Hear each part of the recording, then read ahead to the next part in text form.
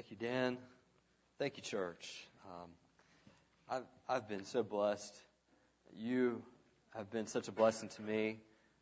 This gesture that you've given to me, it does mean something to me. It is very special to me. Our family has been blessed in so many ways. We've grown in so many ways, not just by numbers, but spiritually, emotionally. It's been the constant challenge of being a shepherd is never dull. It's always exciting. It is always forcing me, helping me to grow. Your friendships, it's great to be a church where you're not just a pastor, but your friend. And let me just assure you that's a rare thing. It really is a rare thing. And so I appreciate all of you who count me as their friend and I you. And, the lots have fallen to me in good places. The lions have gone out in good places. I think back in my life, I've had a suspicion for a while, and it was verified in the text this morning of why I've been so blessed. I grew up with a mother and father who knew the Lord and taught the gospel early on. I didn't grow up in an abusive home. I have grandparents, both of which were believers, both sets. One set especially counted me as their own child and loved me, prayed for me every day of my life, taught me the Word of God, demonstrated the Word of God before me, enabled me financially in so many ways. I've been in good churches. I have a beautiful wife who does so much. I mean, it's incredible. I feel guilty so many times because she does so much. What she does for me in the house, I have good kids, and a beautiful, good church like yourself. And I consider many people around this world, they don't have that. I'm just a rare exception. And I started thinking, when you have so many good things, you start asking yourself why. You do that when bad things happen. But ever you do that when good things happen? Why me? I've done that. Why me, Lord? And I came to the conclusion that God knew I needed it. God knew my heart, knew my tendency, and said, this fella needs all the help he can get. And so we're going to give him all the help. Good family, good wife, good children, good churches, good grandparents. Just overboard. And that has been my suspicion. And as I studied Hebrews 8, it was verified to me. It's like, that's right. Because as I read Hebrews 8, the Bible says that you've been given a new covenant, a better covenant. And the fact of the matter simply is because we needed it. We needed a better covenant. And so when you're kind of like me, not only do you live in the days of a better covenant, but you also live in the days of better everything, it's because we need it. All right? So if you're like me and you've been blessed, thank God, but know you need it. Know you need it. And so with that thought in mind, because of our need, let's go to chapter 8. We're going to read all of this chapter, which is 13 verses, and look at this better covenant and look at two main reasons why it's a better covenant. And we will praise God for it and thank Him for it. And so, in honor of what this is, let's stand as we read this chapter 8, book of Hebrews, verses 1 through 13. It's been a couple weeks now, so it's good to get back. Now the point in what we're saying is this. So he's about to sum up here. We have such a high priest, one who is seated at the right hand of the throne of the majesty in heaven, a minister in the holy places, and the true tent that the Lord set up, not men. So this is a summary of the previous chapters, and he's transitioning now to another subject.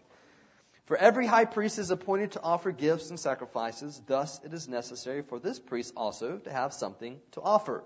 So he's focusing not just on the priest, but now the gift. Now if we were on earth, he would not be a priest at all, since there are priests who offer gifts according to the law. They serve a copy, a shadow of the heavenly things. For when Moses was about to erect the tent, it was instructed by God, saying, See that you make everything according to the pattern that was shown you on the mountain. But as it is, Christ has obtained a ministry that is as much more excellent than the old, as the old covenant he meditates is better, since it is enacted on better promises. For if the first covenant had been faultless, there would have been no occasion to look for a second. For he finds fault with them when he says, Behold, the days are coming, declares the Lord, when I will establish a new covenant with the house of Israel and with the house of Judah, not like the covenant that I made with the fathers on the day when I took them by the hand to bring them out of the land of Egypt. For they did not continue in my covenant, and so I showed no concern for them, declares the Lord. For this is the covenant that I would make with the house of Israel. After those days, declares the Lord, I will put my laws into their minds and write them on their hearts. And I will be their God, and they shall be my people. And they shall not teach each one his neighbor and each one his brother, saying, Know the Lord. For they shall all know me, from the least of them to the greatest. For I will be merciful toward their iniquities, and I will remember their sins no more. And speaking of a new covenant, he makes the first one obsolete. And what has become obsolete and growing old is ready to vanish away. You may be seated. The last verse of that chapter is the summary. So if you want to know what the point is, read verse 13, and it tells you the point. Thus, the title of our sermon, A Better Covenant. Why is this a better covenant? Now, we see in the first verse, if you're really attentive and know your Old Testament, or well, at least know Hebrews, you would see this sounds really familiar. We have the high priest who's seated at the right hand of the throne of majesty.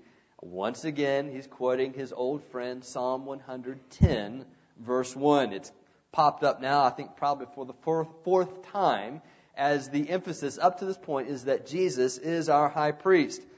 The author adds in that little phrase, in heaven.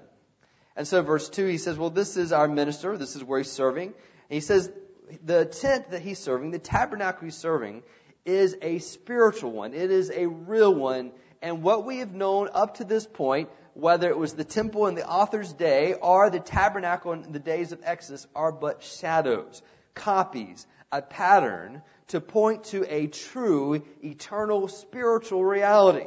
And he makes his point in verse 2 saying that this is one that the Lord set up, not man. He's referencing a passage in Exodus chapter 25, verse 9, as well as verse 40, that same chapter, in which it's very clear that Moses is following the pattern God gives.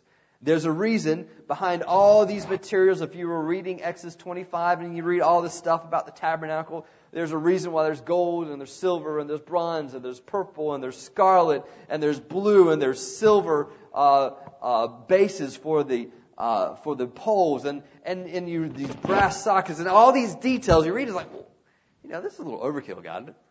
Just know that there's going to be a reason, and there is a reason when under all these details, it is a pattern God gives. We're going to look at that on Wednesday nights as we're studying the book of Exodus. Eventually, we'll get there. And so, it's pointing to an eternal spiritual reality. And so, verse 3 is a transition. The high priest, who we've had before, he's talked about Jesus as high priest. Now he's offering gifts. Something to offer, referring to the Day of Atonement. Now, verse 4, makes mention that Jesus is a different type of priest than the Levitical priest. He follows a different order, the order of Melchizedek, he's already talked about. Verse 5, they serve a copy, a shadow of the heavenly things. But this one serves real, eternal things. So, the first point you need to understand, why is this a better covenant? Why is the New Testament better than the Old? The first reason simply is that the Old deals with shadows, while the New deals with reality. And I would add to it eternal realities, a spiritual reality. Now, what's the difference here? Well, children, I got this metaphor here, and it just helped me understand it. Children, have you ever been in a store or a grocery store and you thought you were following your mom or your dad, and it looked familiar, and then you looked up and you saw that's not mom, that's not dad, and it's kind of like a little panic. You're scared and you're wondering, where are they at? You start looking around, you don't see them up and down the aisle. You go up and down the aisles and you're just looking. But if you could see their shadow, that would just automatically bring comfort in your heart. Just seeing their shadow. But that's not enough, is it? You're going to go past the shadow so you can see them. Okay? that's kind of what we have in the Old Testament, is a shadow of God, a shadow of Jesus Christ, and all these, the ark and the tabernacle and the dietary laws and the rock that brings out water, the manna that comes down. You see all these things, and they're pointing to Jesus. All right, they're shadows. And so it's important for us to understand that what we have in the New Testament is the real thing, and the Old is shadows. And I would just point to you that all of these shadows, every single one in the Old Testament, as far as I can understand and figure out, they point to Jesus Christ. In fact, let me just kind of take you through some scriptures here. They're going to be put up on the screen, and they reveal how the Old Testament points to the reality in Jesus Christ. The first one's found in Colossians chapter 2, verse 16 and 17. It says, "Therefore do not let anyone judge you with respect to food or drink, or in the matter of a feast, new moon, or Sabbath days. These are only the shadow of things to come, but the reality is Christ." Which is why Jesus said in Matthew chapter 11 as well as chapter 12 that He is the Lord of the Sabbath. And why He would constantly heal people. And He seemed like He was looking to do it on the Sabbath day. Looking to see if there's folks that would be offended. And He would say, okay, let me heal you. And then of course they would get all, messed up. And Jesus would use it as a point of contact to say, look, I am the Lord of the Sabbath. The Sabbath pointed to me. I am the fulfillment. That day of rest points to the rest that you find in trusting Jesus Christ. And so even now, I would say to you, New Testament believer, every Sunday or Saturday when you lay down to take a nap, worship. Worship by saying, just as I rest, Jesus is my rest. And I will trust in Him. I told you naps can be sanctifying. All right? You thought I was just joking. But that can be part of worship if you do it right. All right? Now, and so this is an eternality. And so we can see this again in John chapter 1, verse 29. John the Baptist sees Jesus and says, on the next day, John saw Jesus coming toward him and said, "Look, the Lamb of God, He takes away the sin of the world." That Passover lamb, we've talked about this already, especially on Wednesday nights, that was used, the blood was put on the doorpost that the angel of death would not kill the firstborn. Wherever he saw that blood, that son would not die, the lamb died. And so that Passover lamb that they would eat every year was to point to Jesus Christ and saying, Jesus Christ's blood was shed and put on the doorpost of my heart so that I would not face the penalty of my sin. We go on. John chapter 2, verse 19 through 21. Jesus replied, "Destroy this temple, and in 3 days I will raise it up again." The Jewish leaders said to him, "This temple has been under construction for 46 years, and are you going to raise it up in 3 days?" But Jesus was speaking about the temple of His body. This glorious Herod's temple, that the stone of which, I've seen the stone, and one of the stones can go from here to the end of that wall over there. Just huge Herodian stones, and building this temple overlaid with gold. And Jesus says, as beautiful and as huge as this temple is, as Titus said, if you've ever seen a beautiful building, then this is it in the temple. Jesus said, this is a shadow which points to Him. He is the real thing. John chapter 3, verse 14. "Just as Moses lifted up the serpent in the wilderness, so must the Son of Man be lifted up." This is referring to the brazen serpent that was made, in which the people leaving Egypt, going to the promised land, was complaining and grumbling. And so God sent dangerous vipers to come in, poisonous things that with one bite they die, and they were seeking healing. God said, make this brazen serpent, if you look upon it, have faith, God will heal you. New Testament says that's a shadow. It points to Jesus Christ. 1 Corinthians chapter 5, verse 7. "Clean out the old yeast so that you may be a new batch of dough. You are in fact without yeast, for Christ, our Passover lamb, has been sacrificed." Again, this Passover feast, the yeast being cleansed, taken out from our homes, is the symbol and points as a shadow to the reality of Christ taking sin out of our life. 1 Corinthians chapter 10 and 4. "All drank the same spiritual drink, for they were all drinking from the same spiritual rock that followed them, and that rock was Christ." When in the Old Testament the people were complaining and asking and seeking water, and God says to Moses, "I want you to strike this rock." so that water comes out.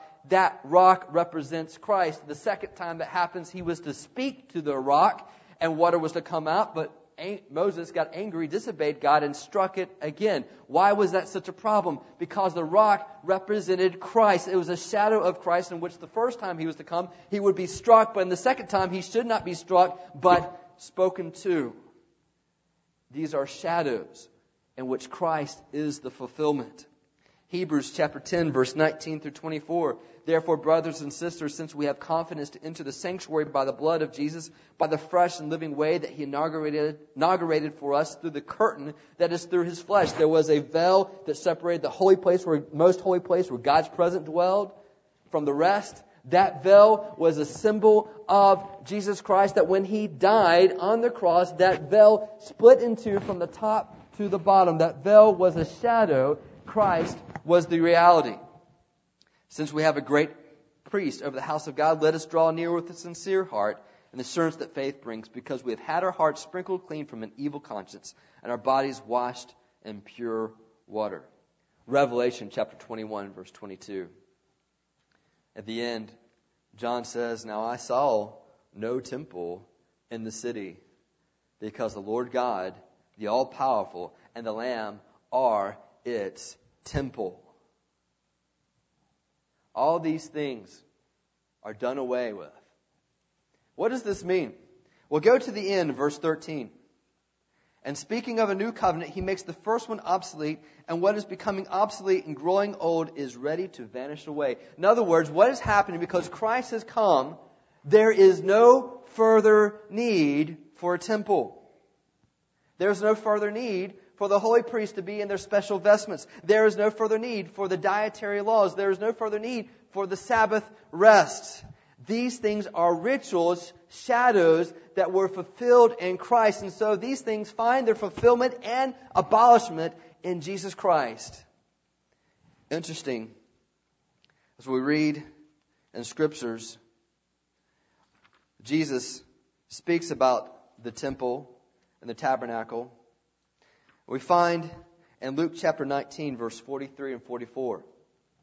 The days will come upon you when your enemies will set up a barricade around you and surround you and hem you in on every side and tear you down to the ground, you and your children within you, and they will not leave one stone upon another in you, because you, listen, did not know the time of your visitation. Listen, I'll give you a little history.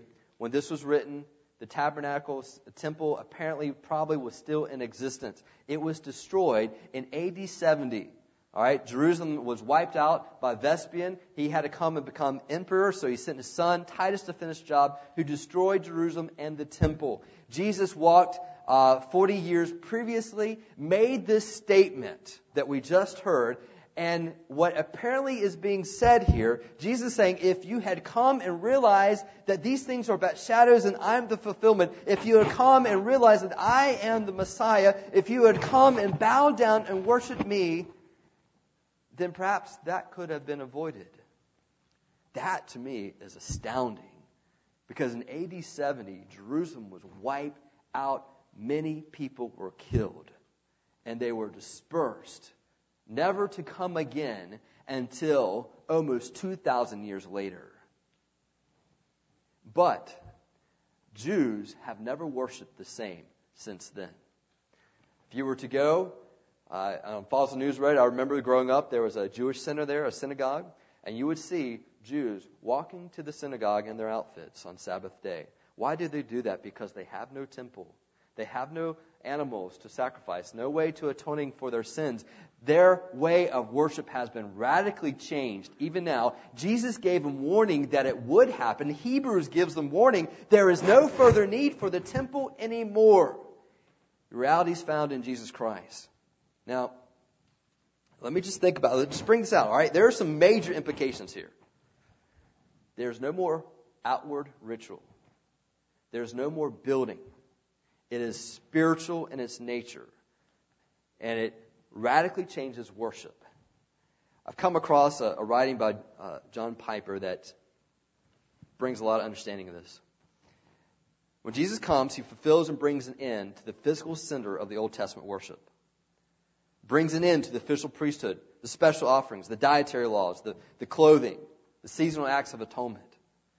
The entire life of worship of the Old Testament is radically refocused, not on buildings and rituals, but on Jesus Christ and His person. Radically refocused on Him.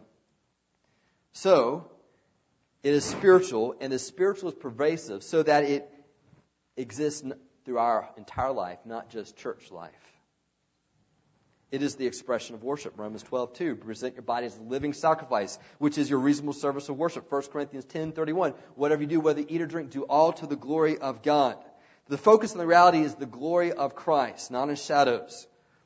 There's not the focus anymore in the New Testament. There's nowhere authorized in the New Testament for worship buildings, worship dress, worship times, worship music, worship liturgy, worship size, worship sermons of 35 minutes or 40 or depending. No worship poems, worship choirs, worship instruments, worship candles. In fact, the act of getting together as Christians in the New Testament to sing or pray or hear the Word of God is never even called worship in the New Testament. Do you think maybe this is a distortion of the meaning of the worship? By using that word almost entirely for an event for which the New Testament never uses that word. So what's happening? We have been freed up to take whatever customs, rituals, or traditions we want, understanding that the heart is found in a spiritual work. This makes it cross-cultural. Cross-cultural. The New Testament document is a mission mandate. It can be frightening to realize that the reason I have a suit and tie on is more cultural than biblical. It can be frightening to say that how we're meeting together is more cultural than biblical. It being frightened if we are slaves to tradition. But the Old Testament was a come and see. The New Testament is a go and tell. We find that worship is intensified, it is deepened, and made the radical fuel and goal of all missions. So we cannot look at this as a cultural straitjacket. Here's what it comes down to. Whether we sing a certain way or whether we sing at all, whether we have an organ, our drums, our little mouth harps, it doesn't matter. It doesn't matter. That's cultural. It is in the spirit, in your heart. Let me mess your mind a little bit. This isn't God's house, and that it's some kind of special building where worship happens. Now, worship happens here, but it's not a tabernacle. It's not a temple. And if we go back to that, we're going back to the Old Testament. Well, isn't this God's house? Yeah, it's God's house, but so is my house. And so is your house. God's house. The whole world is God's house. Now, we may want to take care of it because it belongs to each other. And it does belong to God. But it's not unique where worship happens here. Do you understand that? So it seems that maybe what we should do is find how do we culturally work? What do we sing? I think there is probably a place to figure out what music do you listen to. If that's your culture, then maybe let's take your culture and worship God with it. So when there's cultural changes, then, it's upon us. If we want to be effective in our culture, to worship in that way. You see how this just kind of messes you up a little bit? Messes me up a little bit? But it's okay. You see, this is what's the point in John chapter 4. Remember John 4? Jesus is meeting the woman at the well, the Samaritan woman. They had a custom where they worshiped in Samaria. And they had a major disagreement with the Jews who said, no, you can't worship there. You got to worship in Jerusalem. The woman said to him, Sir, I see that you're a prophet. Our fathers worshipped on this mountain, and you people say that the place where people must worship is in Jerusalem. Jesus said to her, Believe me, woman, a time is coming when you will worship the Father neither on this mountain nor in Jerusalem. And I would say, nor in a church building. But you could worship in a church building. Okay? You people worship what you do not know. We worship what we know because salvation is from the Jews. But a time is coming and now is here when the true worshipers will worship the Father in spirit and truth. For the Father seeks such people to be His worshipers. God is spirit, and the people who worship Him must worship Him in spirit and truth. The woman said to Him, I know that Messiah is coming, the one called Christ. Whenever He comes, He will tell us everything. And Jesus said to her, I, the one speaking to you, am He. Now, why is it that Jesus was speaking the way He did? Because the tabernacle, the temple, was a shadow. And what He's saying is the shadow is about to be done away with. Jerusalem is about to be done away with, literally, as well as spiritually. And those who will worship God must worship God in spirit and in truth. So whether I am in this building, and guess what? I could be in a building that has been used for worship of other idols. And I can worship Jesus Christ and be a missionary. And say, this is and I did that. I've been in Buddhist places where there's ugly looking statues and people worshiping with these candles lit. And I say, I am going to worship God in this dark place because I can. I don't have to be in this building. I don't have to be in North Carolina or in this location. So understand that. What we do, how we look right now, is cultural. It can be a form of worship. But understand it's not biblically mandated. Whatever you do, whether you eat or drink, do all to the glory of God because it is a spiritual work. The shadows are done away with. I mean, if you want to be trying to say, well, let's be really biblical about this, well, I'm going to say, you know what? If that's the case, God calls us priest. Maybe we should go to the Bible and find what the priestly garments were. Guys, if you want to wear skirts and dresses and things like that, all right. If you want to make a case for that. Okay? And so what I'm just saying, these things are shadows. The reality is found in Jesus Christ. Now, there's so much more here. There's a little time. Okay, let's keep on reading here. We go to verse 6. There's a transition. He says, I've talked about the shadows now. The reality is found in Christ. Verse 6. But as it is Christ has obtained a mercy that is much more excellent than the old, as the covenant He meditates is better, since it is enacted in better promises.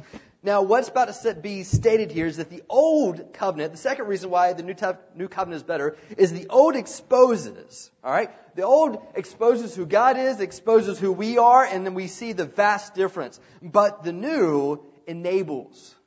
The new enables, all right? So he goes to verse 7. He says, the first covenant, if the first covenant had been faultless, then there wouldn't be a second. In other words, there's some problems with the first covenant. And the problem wasn't necessarily with the law, but with them. You notice verse 8, for He finds fault with them. When He says, behold, the days are coming. And right now He's about to quote Jeremiah chapter 31, verse 31 through 34, which is just trivia. This is the oldest, or the longest Old Testament quotation in the New Testament right here.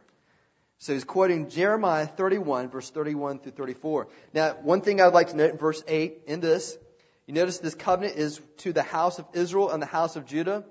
Now, just a little history here. When Jeremiah was writing this, it was close to 586 BC, when Babylon's about to come in and wipe out Jerusalem. Long before this, Israel and Judah had been separated in two different kingdoms. In fact, Israel has already been assimilated by Assyria.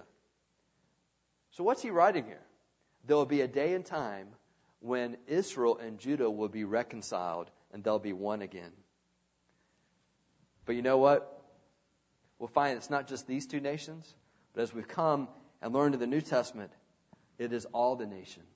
Not just Israel and Judah, but all the nations will be reconciled together, which is why I can worship with a Kenyan brother, with a Mexican sister. That's why we can worship with a Belarusian, with a Chinese, because God, in His work, is reconciling all people to Himself, and so consequently we are reconciled to one another. Verse 9. It says this is a covenant different from the Old Testament covenant they gave in Exodus 19. It's because they didn't continue. The problem was with them. The problem, they exposed it, but their heart was not with God. So verse 10, he says, I'm going to do something different. In verse 10, 11, and 12, he gives some beautiful promises. In fact, 3 powerful promises, but they're all based in verse 12. You notice that word for? These promises I'm about to give you, the promise of putting the law into their minds and on their hearts, to be their God, and they shall be my people. And the promise of that they will know him and not have any need for teachers is based in verse 12. For I will be merciful toward their iniquities, and I will remember their sins no more. The promises of the new covenant is foundational, or found in the foundation of Jesus on the cross, where God gives us mercy, where God gives us forgiveness. It's kind of like Christmas morning. We've got the presents under the tree. It's all there. It just remains, it just is waiting to be opened. But there's two conditions that need to be met. The children need to be awake, and the parents need to be awake. All right? There's no going down to the tree, right? There's no going down to the tree unless both parties are awake. What the new covenant is there's these promises of God saying, I'm going to change your heart. I'm going to make you a new creation. You're going to belong to me, and I will belong to you, and you will know me. You will have no need for a teacher. These are beautiful promises, but you got to wake up. God's got to wake up to you, and you got to wake up to God, and that can only be done through mercy and forgiveness. God can turn his head towards you only because your sins have been forgiven, and that's why Jesus does on the cross. And so he says, the Old Testament exposed you to what was right, and they try to do it by discipline, by will, by rituals and external circumstances of saying, I'm going to behave this way. Jesus comes in Matthew chapter 5, 6, and 7, exposes them to saying, you've just done this externally, but your heart has been far from me. And he showed them how in the Sermon on the Mount. He says, this isn't working. And so I'm going to change. I'm going to change how I'm doing things. I'm going to change your heart. I'll put my law into your minds. Put in your hearts. Your desires will change. Your want to has been broken, and now I'm going to fix your want to through the gospel, through the cross, through the Holy Spirit coming into your life. And friends, I have great comfort in that. And he says, not only will I change your want to, your desires, then I'm going to claim you. I will be your God, and you will be my people. I will mark you, and you will belong to me. You're going to belong to somebody. You're going to belong to something. Either way you go. But will that someone and something lead you in a way that will satisfy your heart? There is no other option except in Jesus Christ. And then verse 11, and I will teach you. And this is something that God is continuing to work in our life.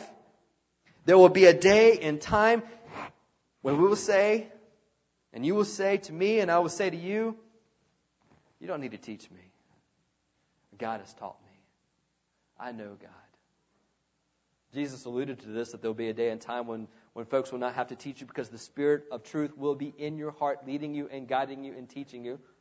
And this is something we can look forward to. God is at work in this right now that will be fulfilled.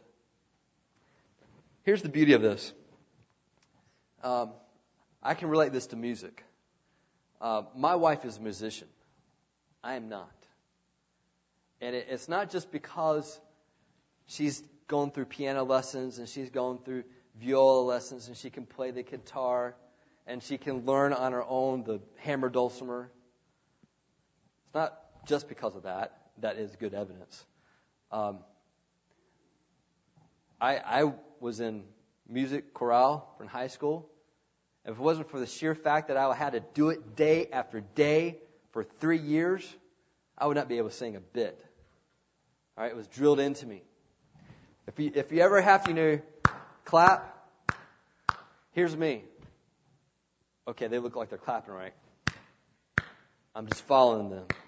We got this Wii Kung Fu thing, and it's all about rhythm. My family just die laughing at me. All right, the only way I can do it in rhythm with what I'm seeing on TV is just pure observation, just watching them. When I had to sing music, I had to look at the time signature, I had to look at the notes and count them out and just say, okay, that's a whole note in this time sector, that's 4 beats, I'm going to rest 4 seconds. Bam. I couldn't feel it. My wife gets on this little thing in the game, first time. She's not thinking through all these things, watching them. She just feels it. And she gets it right. I'm like,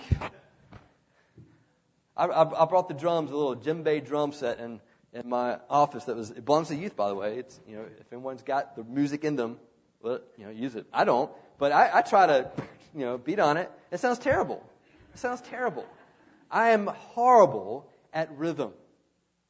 All right? If you come across someone rhythmless, this is it. So what's happening here? When I read this and hear this, I'm thinking, praise God, you're going to put the music in my heart.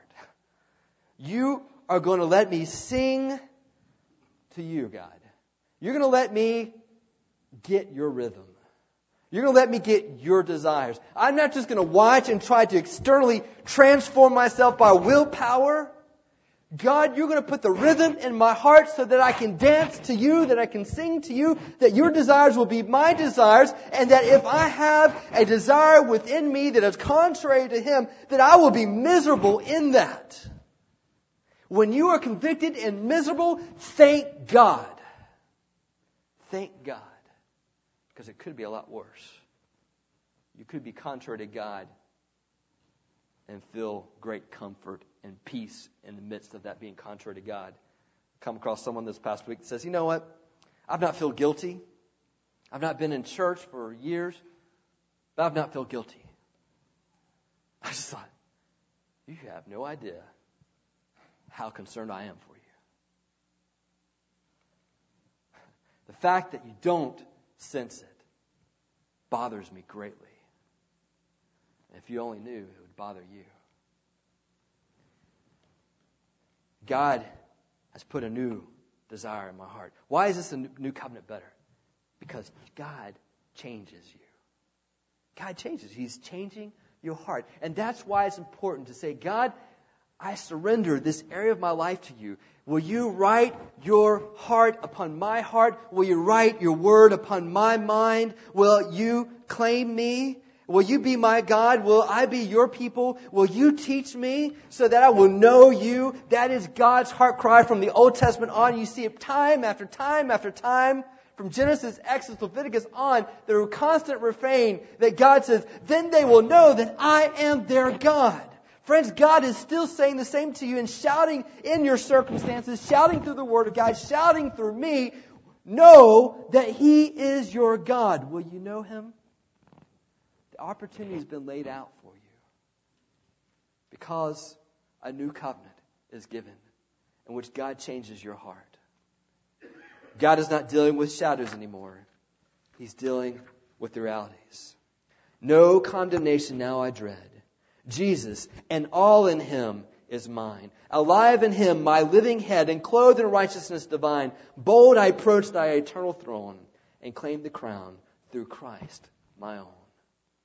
You reject Christ, you reject all. Let's pray.